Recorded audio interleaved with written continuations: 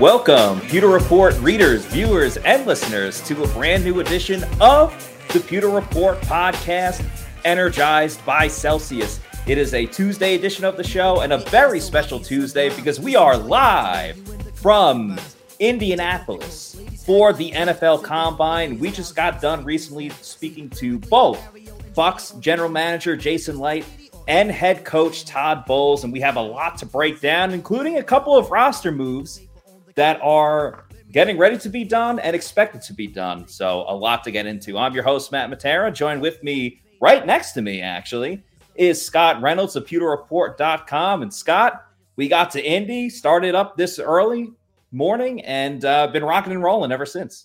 Yeah, Matt, we saw several coaches on the plane coming to Indianapolis this morning, flying Southwest, and got to hear early, which was nice. There's no delays, no holiday travel mishaps like Southwest had. They got us there early, but a lot of coaches on the plane, as well as a lot of prospects. Julius Brents from Kansas State, my alma mater, was there. Little Wildcat action, yeah.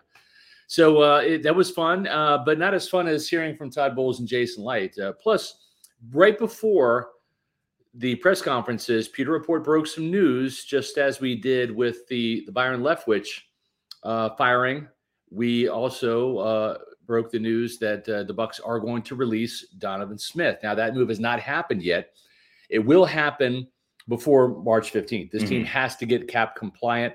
They're $56 million over the salary cap right now.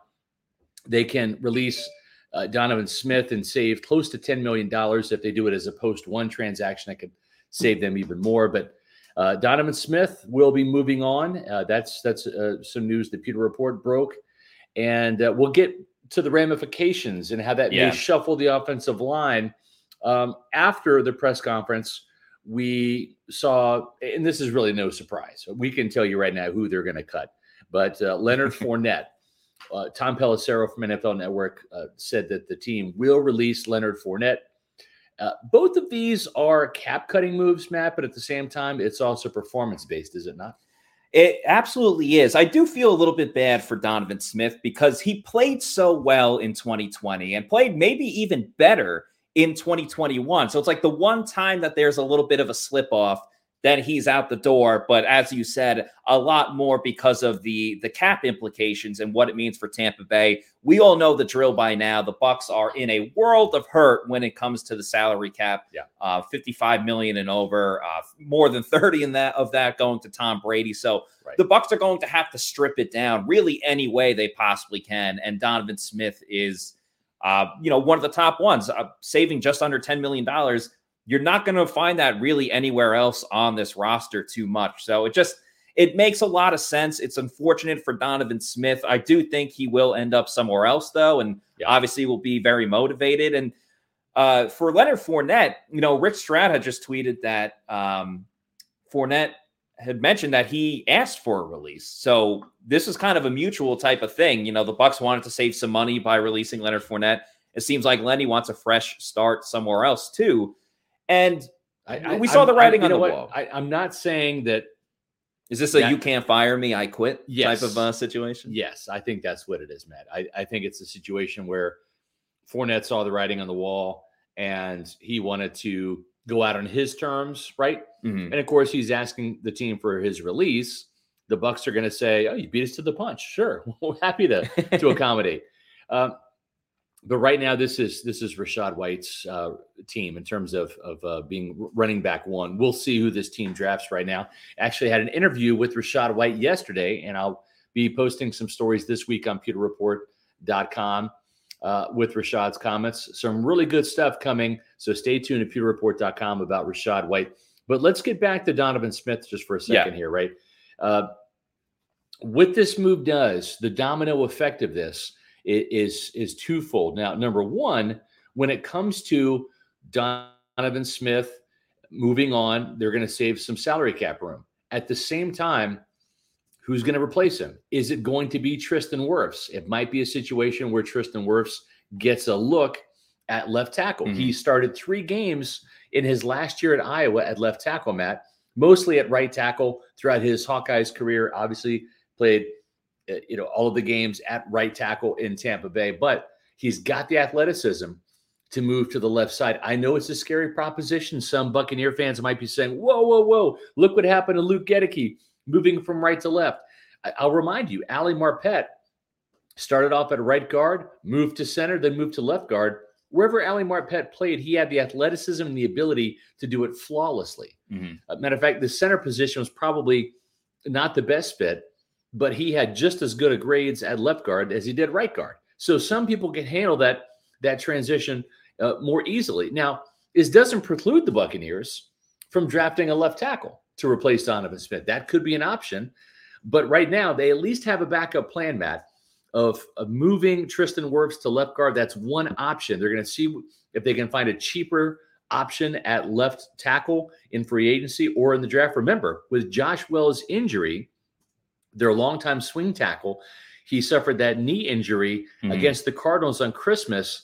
He's going to be out for probably most of this season. Yeah, he's out of commission. I wouldn't expect really anything from Josh Wells when it comes to this season. And everything that you just laid out, Scott, I think it's important to point out that this is an option for the Bucs. It's not the perfect plan. This is all right, we have this in place. It's good to have options, as they say. And this is one of the roads or the routes that they can go through.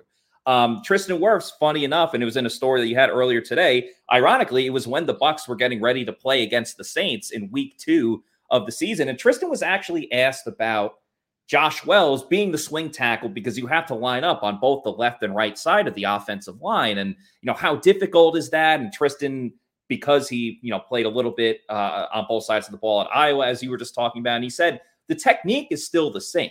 The fundamentals are still there. And then, as Tristan famously said, it's like wiping your behind with your opposite hand. And then he said, as Josh Wells would say, it's like driving your car on the other side of the road, a little more PG type of response there. So I really think the biggest question for the Bucs in terms of just moving Tristan Wirfs over to left tackle, we all know he's the Rock of Gibraltar at right tackle. Right. And he's an A++. He's the highest grade you could possibly get at right tackle.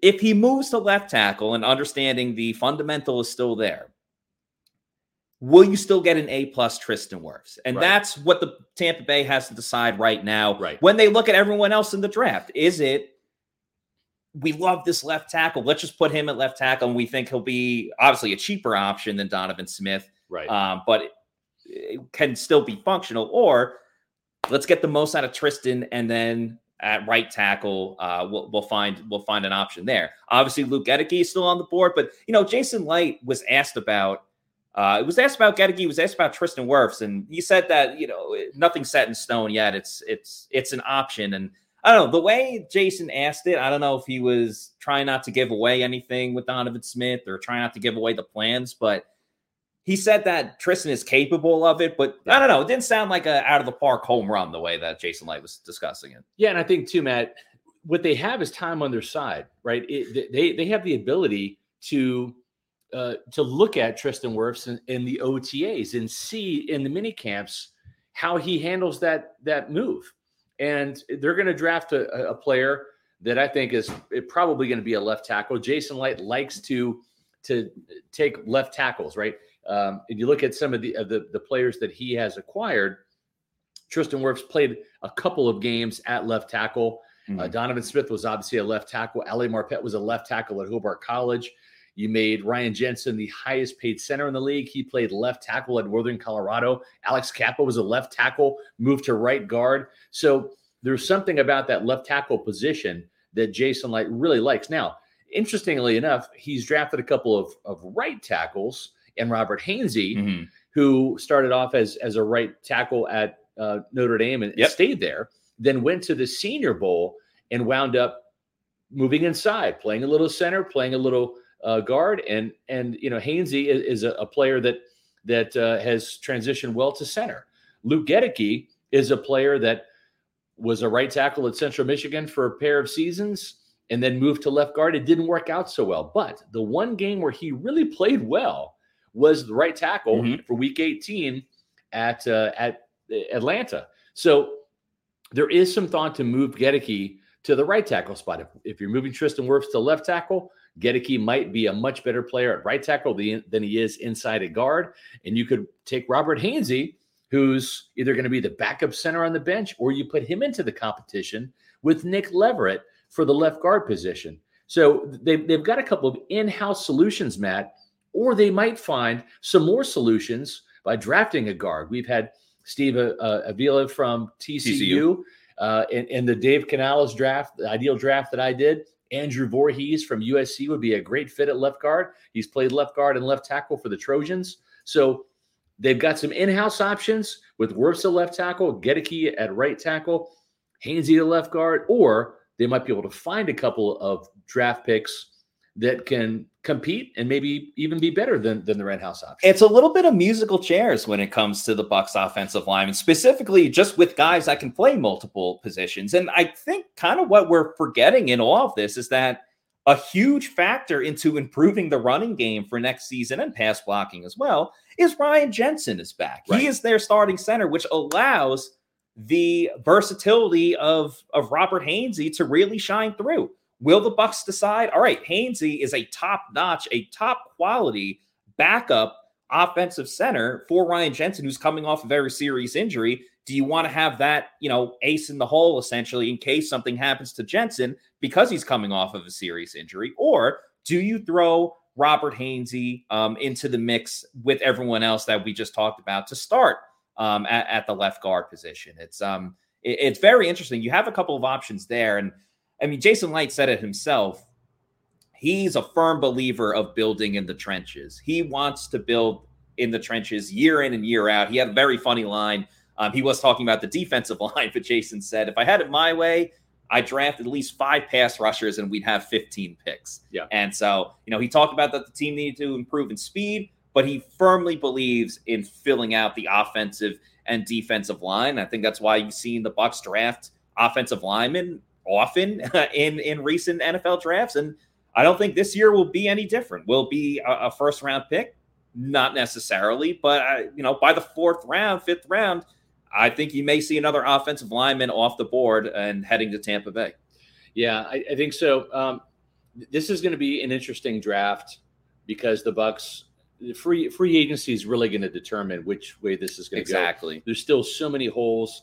Jason Licht talked about finding value at a lot of positions. And Todd Bowles mentioned several times we might have some guys come on some one-year prove-it deals. Mm-hmm. So the type of player that Jason Licht and Todd Bowles are looking for is really like a Shaq Barrett. It's finding that diamond in the rough that hey, this guy's kind of buried behind Von Miller and Bradley Chubb in Denver. But gosh, when he had those few snaps as a situational pass rusher, he really made things happen in Denver. What would he do with more playing time, right? So you throw $4 million and boom, you get 19 and a half sacks. That doesn't happen all the time. Don't expect that to happen this year. That might have been the unicorn in Jason Licht's free agency plundering, but it happened before, and it can happen again. If we saw Geno Smith become a Pro Bowl quarterback of the NFC, or I should say the NFL comeback player of the year, don't rule anything out. It is so funny because, not to bring this back to Ryan Jensen, but when Jason was talking about Ryan Jensen, he said that he will go down as one of the best free agent signings in franchise history. And then he said, other than Tom, obviously, Tom Brady. But then I was thinking, I was like, damn, obviously this is probably off the top of his head. He didn't plan this. So I was like, like Shaq Barrett, I think has to go down as one of the best free agent signings in NFL history or Tampa Bay history for the Buccaneers with what he did that first year. So there will be a couple of diamond in the roughs. And remember, when he talks about value, I immediately thought about just like the Logan Ryan signings and the Keanu Neal signings. I think Logan Ryan, outside of getting injured, was a value signing for what they got him for and what he brought to the team. Todd Bowles obviously loves working with safeties. So we'll see if Logan Ryan's back next year. And also, too, Matt, you asked that question. Bowles said we'd like to have both of them back, right? It just depends on the math and all of that. But he certainly didn't close the door on either player. And, they might be getting a player this year, too. So we've got some news about Antoine Winfield that we want to get to as well. We'll talk about that in a second. But you mentioned value, Matt. Mm-hmm. And when I hear the word value, I'm thinking sometimes when I have a Celsius, it's like the best money I've ever spent in my life. Why? Because I need energy, whether it's early in the morning to get up and do my Pewter Report stories for you pewter people, or if it's just to power my workout in the afternoon. It doesn't get better than Celsius. Essential energy to help you function in life. It's the way to go, folks. Celsius is the official energy drink of Pewter Report. You look at the Fantasy Vibe, that's the brand new flavor, sparkling marshmallow and mandarin orange. The lemon lime is also one of Matt's and my favorite flavors. Make sure you're grabbing a Celsius. If you don't know where to get one, it's real simple. Go to Celsius.com and click on those ads on PewterReport.com. They'll take you to Celsius also. Once you're there, click on the store locator and punch in your address and find out where the Celsius is near you. We need to do that here in Indianapolis. Yeah, we are not crazy familiar with this area besides coming to the NFL Combine. So we are going to punch in our address and go to our local bodega in Indianapolis and check it out. So no doubt, please try Celsius, the new flavors. You will like it. You will like it. Well, let's continue on with what Todd Bowles and Jason Licht had to say. Just so many things. We're just going to kind of spitball these topics out there. One of the topics was on Antoine Winfield, and it's really interesting what Todd Bowles had to say. And Bailey Adams working on a story on PewterReport.com about this. But Antoine Winfield, as you know, and Pewter Report actually broke the story during training camp last year that Winfield wasn't just going to be a safety like he was during his rookie season or in 2021. Last year, we saw him move to the nickel spot and play that slot corner, really kind of demoting Sean Murphy-Bunting in the process. But that's right. Winfield was a safety in base defense, but only in base defense about a third of the time. Most of the time, 2/3 of the time, he was playing in the slot. Now, the only problem is Winfield only had one interception last year, if my memory serves. Yeah, and it came in the first week of the season against the Dallas Cowboys, where Bailey Adams was live and in person. That's right. For that game. So, yeah, you look at, I don't want to call it an experiment, but Antoine Winfield Jr. in the slot, I don't think overall it was like bad. The Bucs defense overall was still solid, not 2020 Super Bowl Bucs. But I think we learned a couple of things. One, Antoine Winfield Jr., obviously safety is a smaller position unless you're like Cam Chancellor from back in the day. Right. So playing up closer at the line of scrimmage, he got banged around a lot more because you're dealing with more offensive linemen and fullbacks and pullers and stuff like that. And that's not to say Antoine Winfield Jr. couldn't do the job. I just think, watching the tape and Todd Bowles analyzing everything, I asked him about where Antoine Winfield Jr. could really get better because he is one of the most talented players on the team. And Todd Bowles said himself that Antoine Winfield Jr. is a top 3 player on this defense. He changed his answer with a couple of the other players, who's 1 and 2.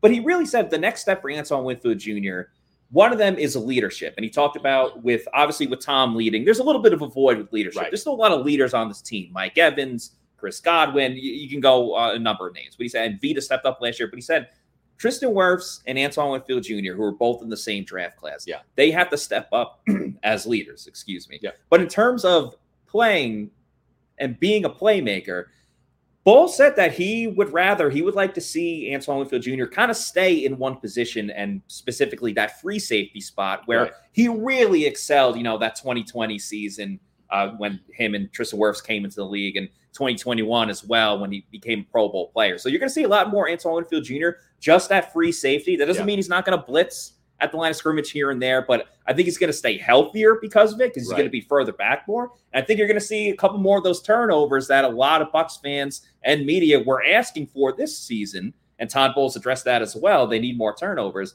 You keep Antoine Winfield Jr.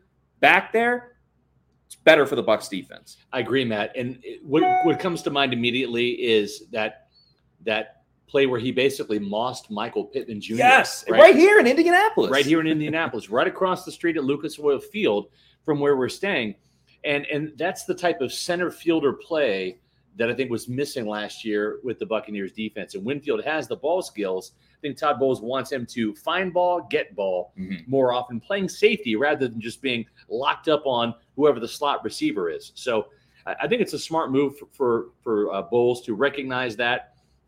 I'm telling you right now, if Todd Bowles, if he has a chance to draft Alabama's Brian Branch, that safety who I saw basically destroy my Kansas State Wildcats in the Sugar Bowl. He was a one-man gang. You know, Matt, it's rare that a safety can take over a game. You usually think an edge rusher or a linebacker, right, is the type of guy that can just take over a game and on defense and win it. No, it was Branch, who is, you know, an All-American caliber player and going to be probably a top 15 or 20 draft pick.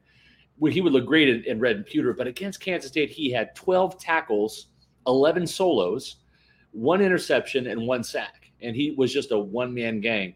He's the type of player that actually has played in the slot and thrived, whereas it was a newer position for Winfield. So, and the thing is, I've even said in some of my writings, Brian Branch is basically a clone of Antoine Winfield. If you have 2 Antoine Winfields, it's a hell of a defense. That's a 1-2 punch for your defense. There's no doubt about it.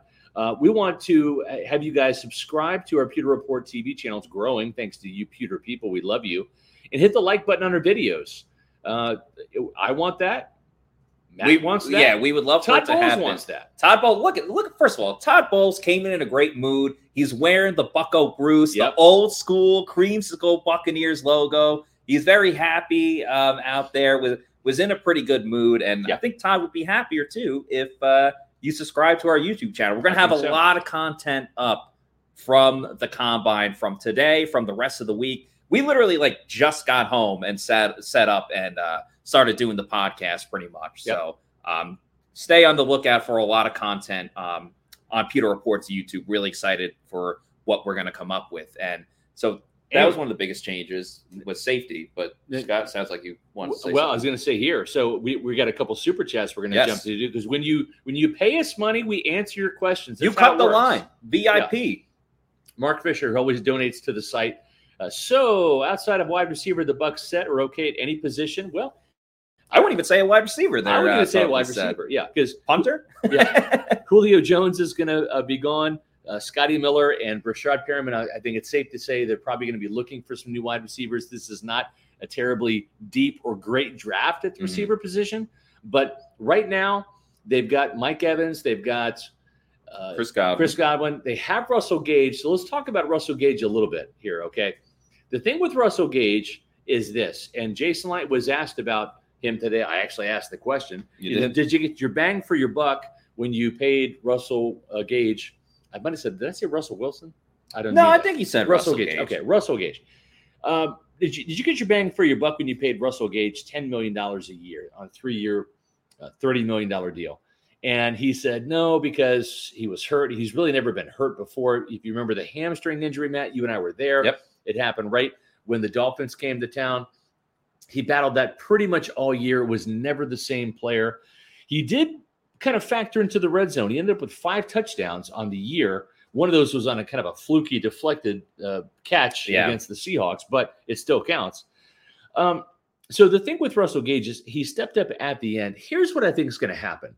Mike Greenberg, the Bucs capologist, is a cut-as-you-go kind of guy. He's not going to just, cut a bunch of players and do a bunch of restructures and just clear a massive amount of cap room. Now, the Bucs do have to cut or restructure enough cap room to get down to become cap compliant, to whittle down from $56 million over to at least 0. But then what you're going to see is as the Buccaneers need to make moves, need to make signings, that's when you're going to see Greenberg do an extension, do a restructure, maybe make another cut, and to free up money. So that's how Greenberg likes to operate. What I think is going to happen with Russell Gage is he's going to stay on the roster through the draft, and they're going to have him in the OTAs. I think Dave Canales is going to get a look and see if Russell Gage is a player that he can really work with, if he's excited about once he sees him in action. And also there's a new receivers coach, right? Brad Idzik. So I think I wouldn't be surprised if they want to take a look at Russell Gage before they cut him with this new offensive staff. Now, you're only going to save a little over $2 million. Right. So is that worth it? Well, you might need some of that $2 million to sign your rookies over the summer after you draft them.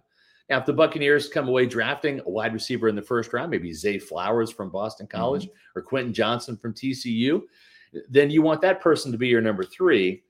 And maybe you cut Gage at that time after you have secured his replacement. So I think that's what's going to happen. I think Russell Gage, if he's on the roster after the draft, we'll see who they end up drafting.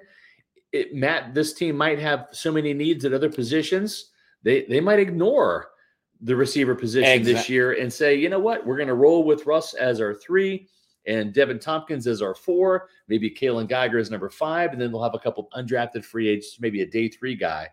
But I'm not going to say Russell Gage is going to be on this team this year, but he might be on this team through the OTAs in the summer. Exactly. I think Russell Gage has 2 saving graces right now. One of them being the Bucs have so many holes that they have to get to, whether that's cornerback, edge rusher, another running back now with Leonard Fournette not there. We know the drill. The other is actually that man that's on the screen right now, Dave Canales, in his inaugural press conference with Bucs Media, very much went out of his way to mention Russell Gage at least twice. And it seemed like he really liked what they have in Russell Gage. And again, the hamstring was a big part of it. Came on later in the season, sometimes garbage time type of situations. But if a coach is going out of his way to already talk about you when he just got to the area, that's usually a pretty good sign. I think that was important for really anyone that they signed for offensive coordinator. What personnel does he like? What personnel do they don't like? Who can they work with? And it seems like Russell Gage, who, again, was one of those guys that he could be cut. He could be, a candidate for a salary cap restructure. Jason Light wouldn't, open up about who they're talking to in terms of that situation. But, Russell Gage is definitely, it won't be the last we hear about Russell Gage this offseason. Yeah. Teddy with the $5 super chat. We appreciate the super chats. It's going to help buy us dinner tonight. Yeah, thank you, Teddy. In Indianapolis. So that's awesome. Who is your candidate for surprise players that might get cut purely for cap / getting younger reasons? Non-obvious picks not being mentioned. Shaq Barrett. No, I don't think that they can cut Shaq Barrett. And I'll tell you why. Because right now he can't pass a physical. So you really can't cut a player without doing some type of a settlement. Injury settlement, right? Yeah. And Shaq Barrett is going to say, well, I'm scheduled to make $18 million and you're going to have to owe me all of that. He will take the Buccaneers to court, if you will, over that. So I don't think Shaq Barrett, Matt, we can go over the obvious ones. We've already talked about Donovan Smith. We broke that story. Tom Pelissero, we got that confirmed. Leonard Fournette is certainly going to be released as well. Cam Brate, I think, is a no-brainer. Yeah. This team is going to go younger at the tight end position. This is a tight end heavy draft. We I was talking to tight ends coach John Van Dam at the airport today. He loves this tight end class. There's a lot of good prospects on day 1, 2, and 3, and they are still very high on Cade Otton. Exactly. The fact that they have Cade Otton there, they already have a guy that's a borderline tight end 1.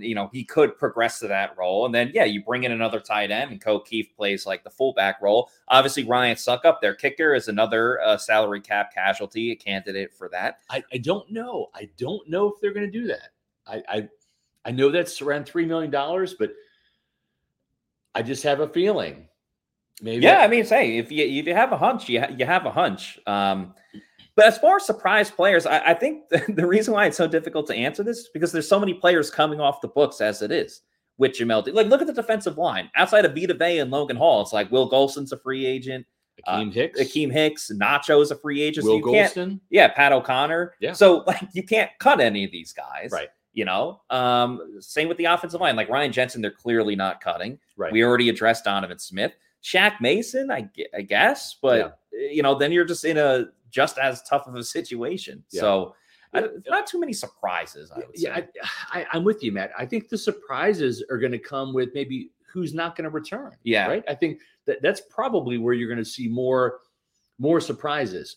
I don't see how this team can keep Jamel Dean. I just don't. Mm-hmm. He's going to get at least $12 million. Some would say he's better than Carlton Davis, and Davis is making over 14. Mm-hmm. So I just don't see this team having the cap room now. I would say Sean Murphy Bunting has a better chance of returning. It might be a very light market for Sean Murphy-Bunting, who might return on that 1-year kind of prove it deal. Yeah. That we saw this team give Leonard Fournette for a couple of years, right? And we saw attract the likes of Keanu Neal and Logan Ryan. So you might see Sean Murphy-Bunting, who's familiar with this system, has played well at times, probably played better in the second half of the year than Jamel Dean did, because Dean was injured. But, Murphy-Bunting was injured at the beginning of the year. That's when Jamel Dean was playing well. So I think the surprise might be you might see Sean Murphy-Bunting back, even though he's a lesser player in Tampa than you might see Jamel Dean. No, that's a good answer. I think when the dust settles and all that's clear, you'll see Sean Murphy-Bunting on one side, the Bucs on the other side, with both of them going, hey, you need me as much as I need you, because the Bucs do need to fill out their roster. And if they're going to go for guys on the cheap, especially if they're going to be like a backup, why not get a guy that's already been in your system and has made splash plays at time? Not as much as of late, but did have his time in the sun with the Bucs defense for sure. So that could be the case there. We got a $2 super chat from Bucs Basement. Thank you very much, Bucs Basement. They say Devin White will be exposed without Lavonte. You just said it. This player needs that player, and boy, we've seen Devin White without Lavonte David. Now, Todd Bowles was very praiseworthy about Devin White today. You could say that again. He said Devin White has made tackles that he hasn't seen in 30 years in the NFL. And think how much the NFL has changed in 30 years, strictly from a tackling standpoint. He acknowledged, he understands that Devin White gets a lot of heat from a lot of players out there. Here's actually the exact quote. He says, Devin takes some of the heat for some of the things, missed tackles, but he makes tackles that I haven't seen linebackers make in 30 years. He can make plays for us. He's still one of our best 2 players on defense. I have a lot of faith in him. His growth mentally, understanding the system, it's not an easy system, has been outstanding. I think the world of the guy. I think he's a heck of a ball player. I think this will probably be one of his better seasons. So, Todd Bowles, outside of Antoine Winfield Jr., Devin White was the guy that he was most upbeat out of really anybody that was brought up in discussion on offense and defense for the Bucs. And then Lavonte David, Todd Bowles spoke about him. Jason Light also spoke about him as well, saying that, he's one of the greatest linebackers of all time. He's forever a Buccaneer. But he didn't close the door on Lavonte David either. So it feels like with Lavonte, an offer is going to be put out to Lavonte, not necessarily a take it or leave it type of thing. But here's what we can give you, understanding the salary cap situation. If you want that, great, come back. If you find something else for more money and maybe a better team at the moment, hats off to you. We'll see you at the Ring of Honor ceremony. That's kind of where it feels like the Bucs are at with Lavonte. John B. Bowles can't quit SMB or Devin White. He might as well adopt them. So, Todd Bowles is delusional. Listen, I'm going to tell you this right now. And, I have all the respect in the world for Todd Bowles as a defensive coordinator and as a head coach, feeling his way through replacing Bruce Arians and having to go through a lot last year with Byron Leftwich as his offensive coordinator. Devin White's his blind spot. Yep. Right. Just like Byron Leftwich was Bruce Arians' blind spot. And I've had multiple people tell me that just about midway through the season last year, that the only ally that Byron Leftwich had in the building was Bruce Arians. Okay. I mean, that says a lot.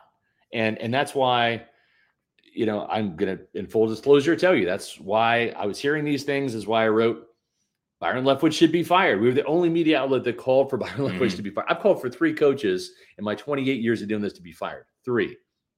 And Byron Leftwich was one of them.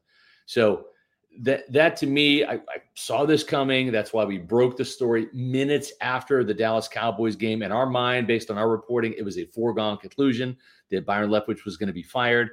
That was Bruce's blind spot. Devin White can do no wrong in Todd Bowles' eyes. And I see things. I'm going to pull a Byron here. I see things that you don't see, right? I see Devin White, sometimes the effort's lacking. I see Devin White struggles to get off blocks. I see Devin White getting blocked downfield 20 yards, sometimes not 20, maybe 12. I see Devin White missing tackles, not fitting the run as he should. I also see Devin White's ability, his talent. When he's on, he is on. And he's an exciting player when he's out there dominating because he's so fast, because he's an Energizer bunny on this team. That's why he's a team captain. Became a team captain at such a young age in this league too. He'd only been in the league for a couple of years. And then, Devin obviously elevated to this role. For me, the biggest concern, as you talked about, is just not being able to get off of blocks. I mean, that's like your number one job as a linebacker. And the Bucs have made their fame in years past on stopping the run. And if you're not getting off your block, it's one thing if you're blitzing up the middle and it's one-on-one, the running back gets the better of you or the quarterback gets rid of the ball quicker, that's going to happen. But if you consistently get blocked 20 yards down the field, and obviously the Ravens game was a bigger exposure to it. Like it's not always that bad. It was just really bad. And it was on, it was on national TV. That's for me, the biggest area where Devin White really needs to improve because he's still got the speed. He still has leadership. He can make tackles, but the lack of turnovers that he really created the last year and just not being Johnny on the spot really did him in. And he's got a whole season to prove it. He's got to be a splashy player, right? He's going to get, I'm telling you, Matt, he's going to get $20 million a year from somebody, whether it's Tampa or whether it's somebody else. He's got that highlight reel. Teddy asks, is Arians blind spot? Or I'm sorry, is Arians Light's blind spot? Laugh out loud. No, I'm not going to say that. You know what Jason Light's blind spot is? What's that? Running backs. Okay. They have been before, but maybe he's hit one with Rachaad White. Yeah, I hope that he's hit one with Rachaad White. And the reason why I say that is because you go back to his first draft, Charles Sims was his first running back drafted in the third round out of West Virginia. Was not a good player. It was basically just a complimentary third down back. Jeremy McNichols was a draft pick.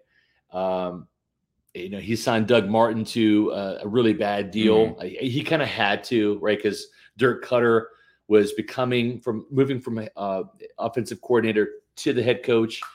He wanted to help Jameis. Doug Martin was coming off a 1,400-yard season where he was a Pro Bowler. But, man, there were signs that trouble was brewing with Doug Martin, and he gave an awful lot of money. So you look at Rojo, awful rookie season. Can't catch. Can't catch the ball. Did have, some good games in 2020 to help this team. Leonard Fournette was a great addition for what you paid him, but then you overpaid him last year. So Jason Light's blind spot is the running back position. And I want to point this out because right now this team has Rachaad White. Technically, Fournette's still under contract, but not for long.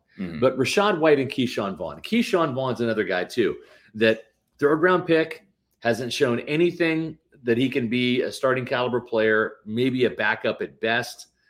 But the thing with White is he's going to get a chance to be the number one guy. Can he be a 1,000-yard back? Can he be a 1,300-yard back? Or is he destined to be an 800-yard back, right? There's different levels. But Jason Light's going to have to find another running back this year to put in the mix because Keyshawn Vaughn is in a contract year. And if you're going to run the ball more, you got to have the horses to do it, man. Yeah.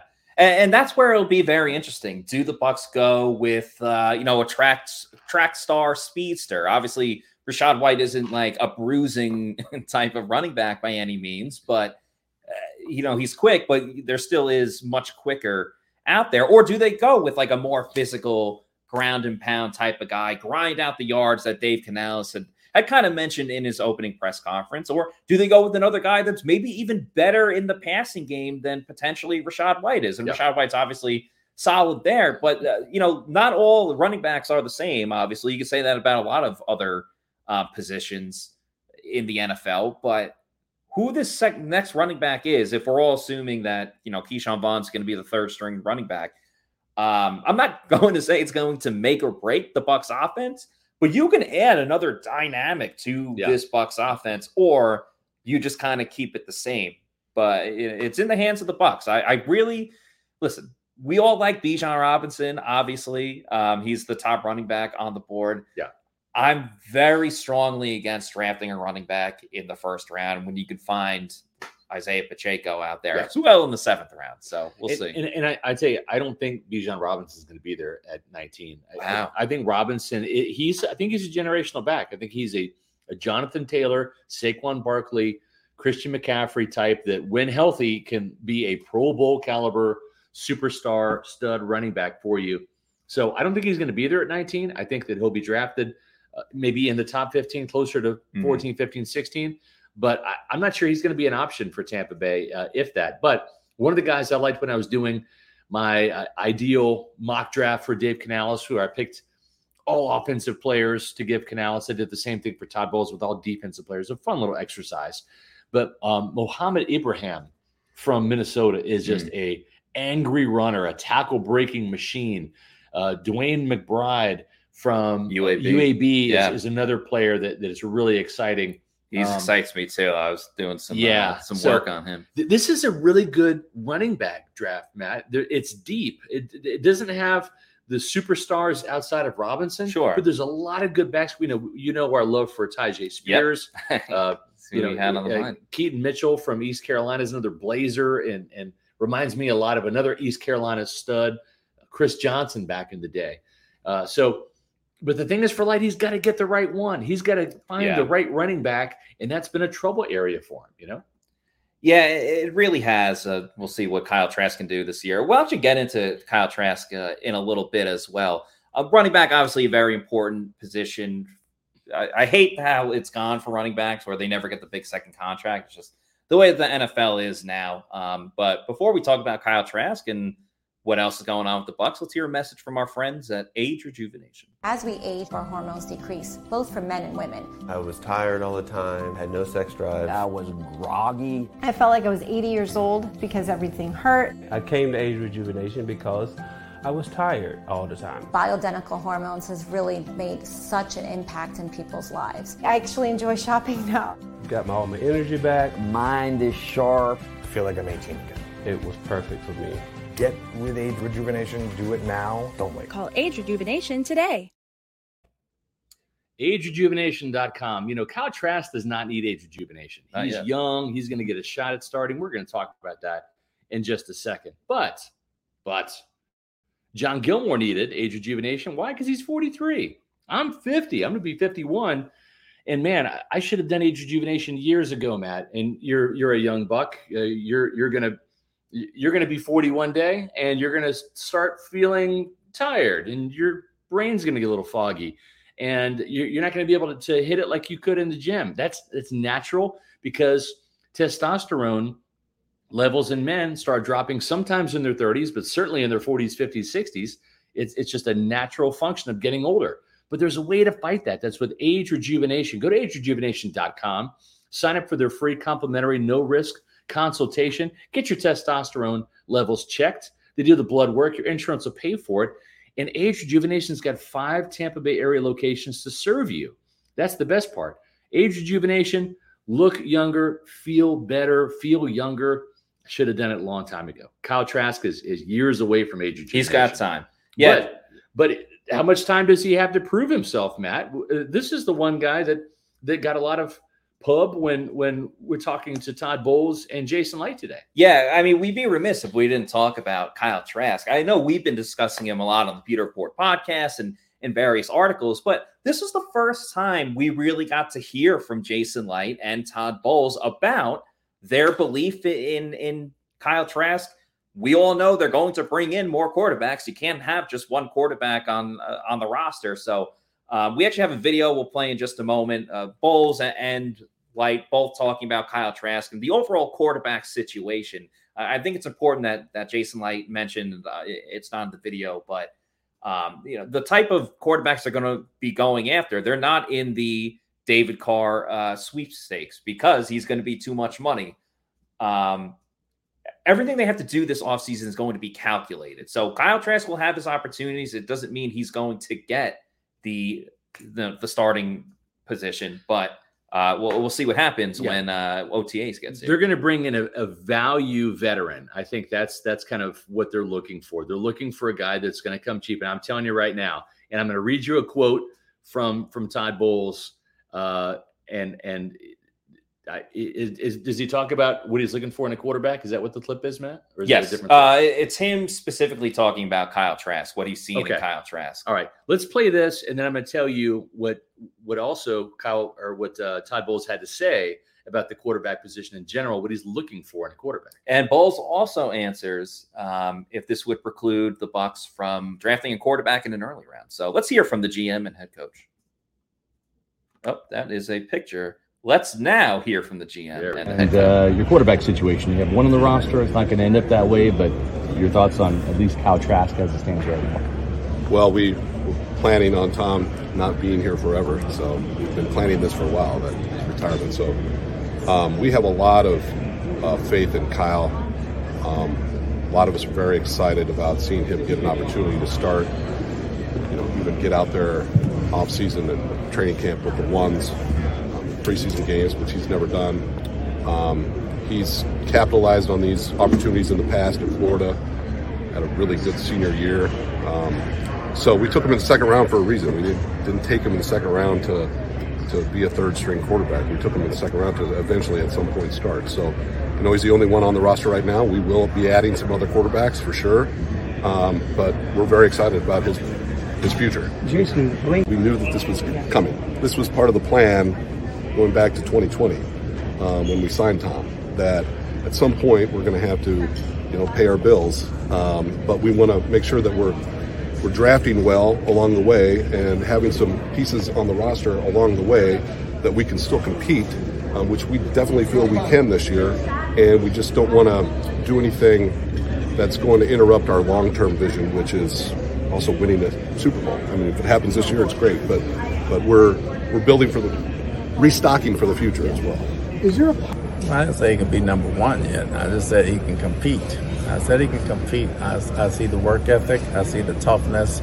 I see the willingness to get better every day. It's hard to get reps when you have a guy like Tom Brady in front of you that's playing all the time. So he will have an opportunity to compete to become number one if he can become number one. And that's all you can ask for in this league. You don't give anybody anything. So we'll bring in some competition, obviously, but at the same time, I like his work ethic. I like his determination. He's one of those guys, when the cameras are off, he's working, and that's what you can appreciate about him. And that's the best I can tell you. You spoke the full clear picture. Well, it's hard to evaluate him right now because of Tom and playing and because of the veterans we had on the team. So he's kind of lost in the sauce back there, with Blaine being a seasoned number 2 guy right now without having enough reps to take it over from him. You get a chance to see him a little more now, and having sit and watch for 2 years, you get to see what he can and what he can't do. And having a new offensive coordinator, everybody's going to be new coming in learning. So he'll start out with an even slate, and we'll see where it goes. What'd you like about?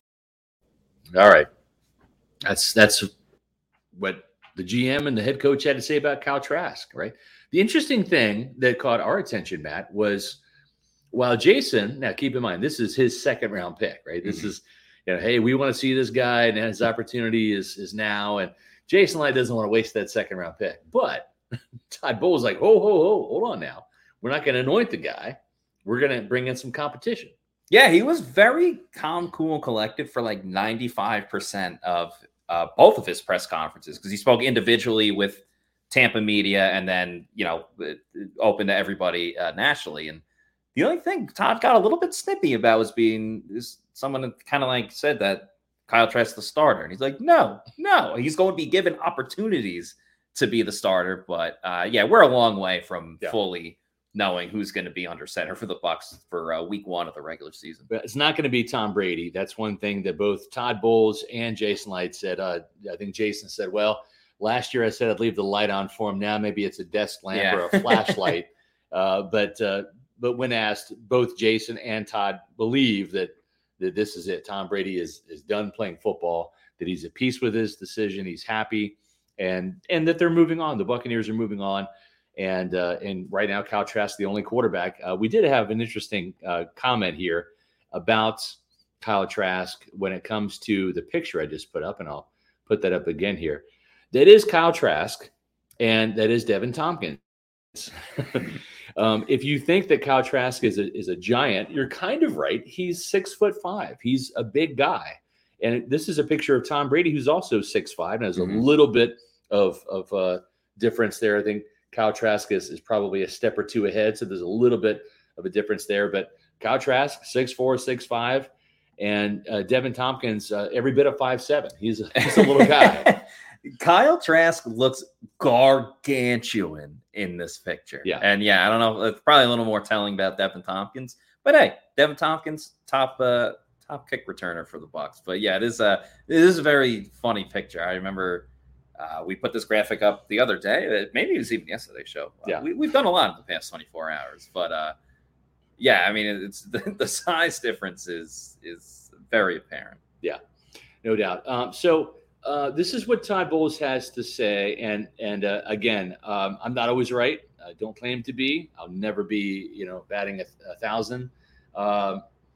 But been doing this job enough. I think my we always call our Pewter Report staff. We're looking for superheroes, the X-Men, the Avengers. We all have our different strengths that we bring to the team. My intuition, my information procurement, probably my strength.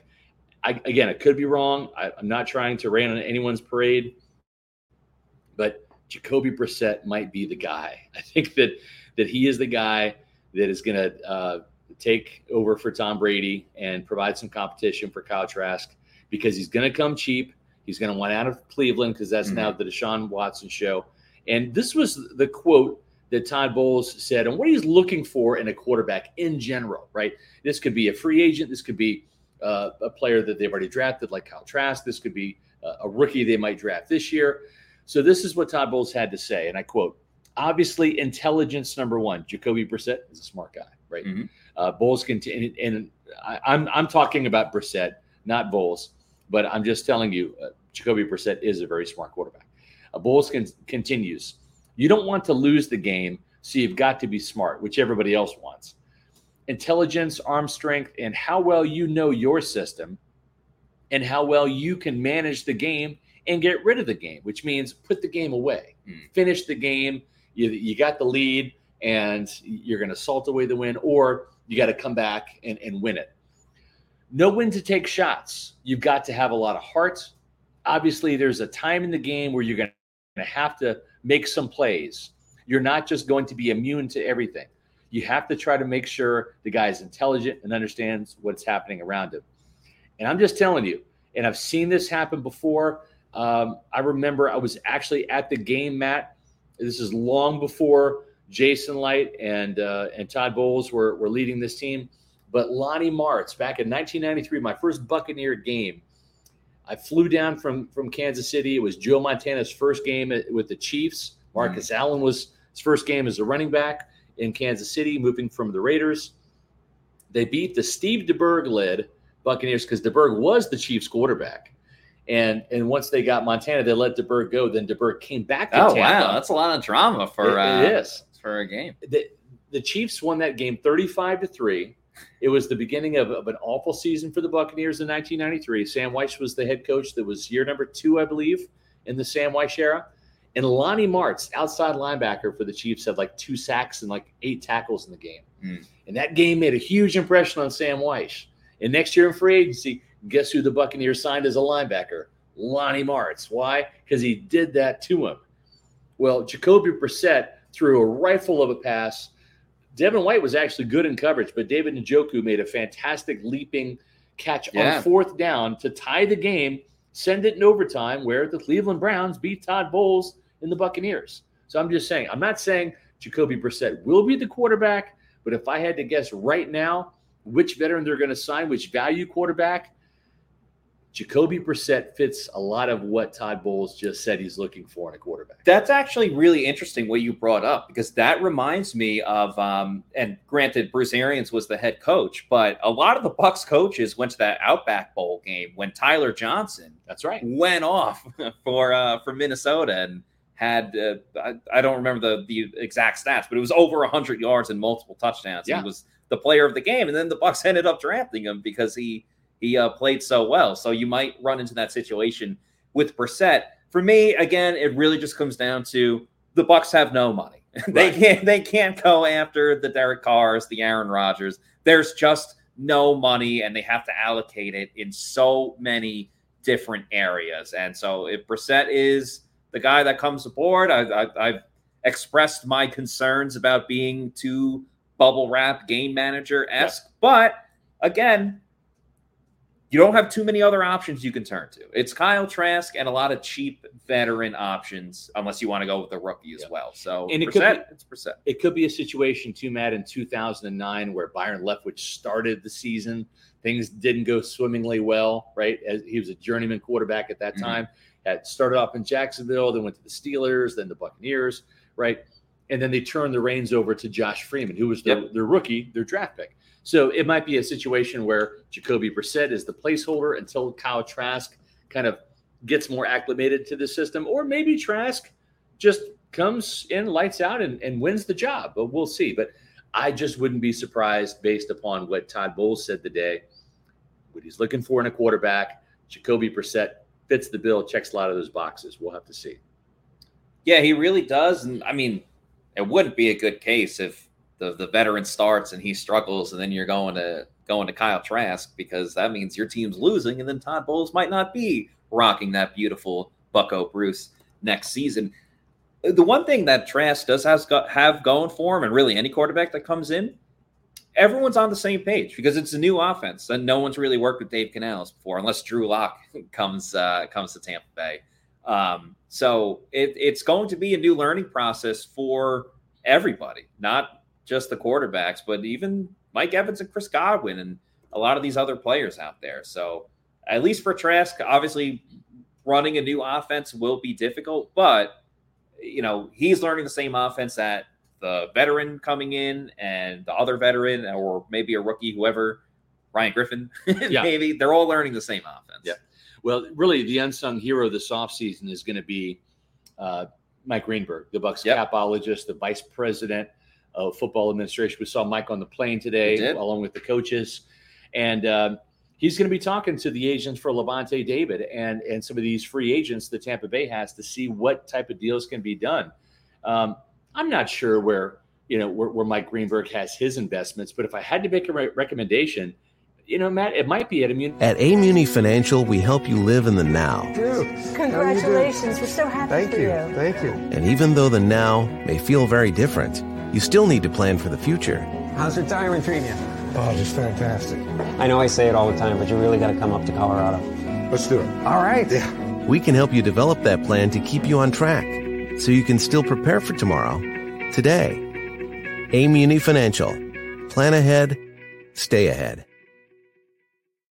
Matt, we didn't make it to Colorado, but we're getting close. We're actually out in Indianapolis live at the NFL Scouting Combine.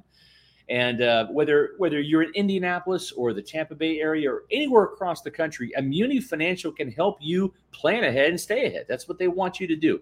Give them a phone call. And even if you're with a current financial advisor that you might work with, see what Amuni Financial can do. It's always great. Sometimes it's great to have a second opinion in the medical world. It's also smart and wise to do that in the financial world, because you're talking about your retirement.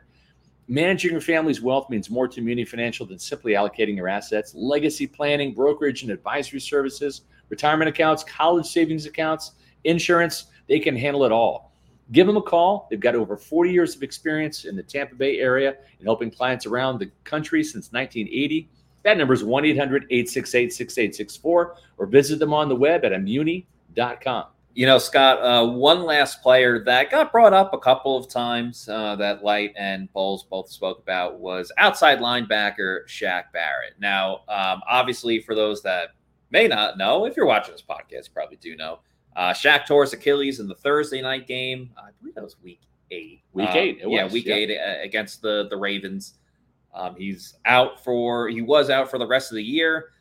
As far as the timetable for when he's going to return, Jason Light really wouldn't commit to anything. He said he's on pace. He's on the right track for his rehab at the moment. He's where he should be at this point in time. Now, Todd Bowles was asked about the concern about Shaq coming back from an Achilles injury, because it's a very serious injury, and we've seen players have different degrees of success when they come back from major injuries. O.J. Howard, did he tear his Achilles or tear his ACL? He tore his Achilles. Yeah, he tore his Achilles. And let's face it, O.J. Howard was never the same. But on the flip side, Chris Godwin, torn ACL, different injury. Yep. But Chris Godwin came back and got better and better as the season went on. Now, Todd Bowles' argument was that, well, Tom Brady played until he was 45, so he's not that concerned about Shaq Barrett playing at 30. But also, if I were to counter-argue that, I would say, well, Tom plays quarterback where, one, the rules are very protected towards the quarterback these days. Yes, quarterbacks still get hit, but Tom can control that by getting rid of the ball. When you're an outside linebacker, you're getting double-teamed, especially when you're a perennial edge rusher like Shaq Barrett has been over the last couple of years. I don't think it's going to get any easier for Shaq Barrett, and I have very low expectations for him strictly because of the injury standpoint. Yeah. I am not having high expectations for Shaq. I asked Todd Bowles, I said, Todd, if I were to tell you that back in training camp, if you were to find out that in the 2022 season that Vita Vea would lead your team, your nose tackle, with 6.5 sacks, what would you think? He said, I wouldn't believe you, because this is the first year that he's ever been in a 3-4 defense. The outside linebacker has not led the team in sacks. And, of course, Shaq Barrett's presence was missed greatly down the stretch. Joe Tryon-Shoyinka, it's going to be a big year for him. It is. 4 sacks last year, matched his rookie total. He's got to take a big leap this year. Was very high on George Edwards, the new outside linebackers coach who worked with Micah Parsons in Dallas, really helped him become that edge rusher that has led him to a couple of Pro Bowls. So we'll see. But one thing that is good news for the Buccaneers, this is a pretty deep class when it comes to edge rushers. And whether they re-sign a player like Anthony Nelson and or Carl Nassib, they're going to have to probably draft another pass rusher. Even if Shaq comes back, he is 30. He's making $18 million a year. That's a lofty number, Matt. Shaq Barrett doesn't have to just come back. He needs to come back and be a double-digit pass rusher to justify those numbers. Now would be a good year, just in case maybe Joe Tryon-Shoyinka can't live up to the billing and is a guy that you might have to look to replace, or maybe it's Shaq Barrett you look to have to replace. Draft another edge rusher this year early, get him in the hopper, and help that pass rush this year. Yeah, the thing that really hurt Joe Tryon-Shoyinka was after Shaq went down, Anthony Nelson was the best edge rusher that the Bucs had. I don't really think there was too much of an argument. So, we're looking at a scary situation right now where the Bucs may not get Lavonte David back at inside linebacker, and there's a lot of doubt and concern when it comes to Devin White.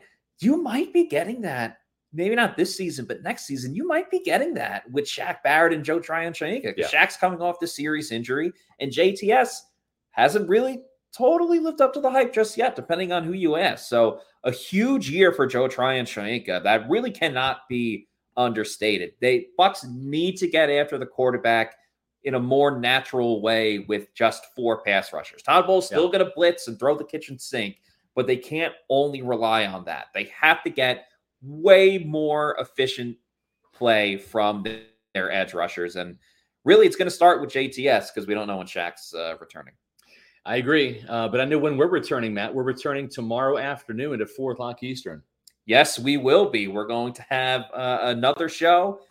Tomorrow, we talk to the defensive linemen in this year's NFL draft, which obviously the Bucs really only have in Vita Vea and Logan Hall, a position of importance for the Tampa Bay Buccaneers for this year's draft. And make sure you like and subscribe to Pewter Report TV and our social media at Pewter Report. If you love the podcast, if you love the videos and clips that we put out, do us a favor, hit like and subscribe. It would help us a lot, help us grow those numbers on our YouTube, and we will keep it rolling. So until then, for Scott Reynolds, I'm Matt Matera saying thank you, everybody, for watching, and we will see you tomorrow for another edition of the Pewter Report podcast. Out.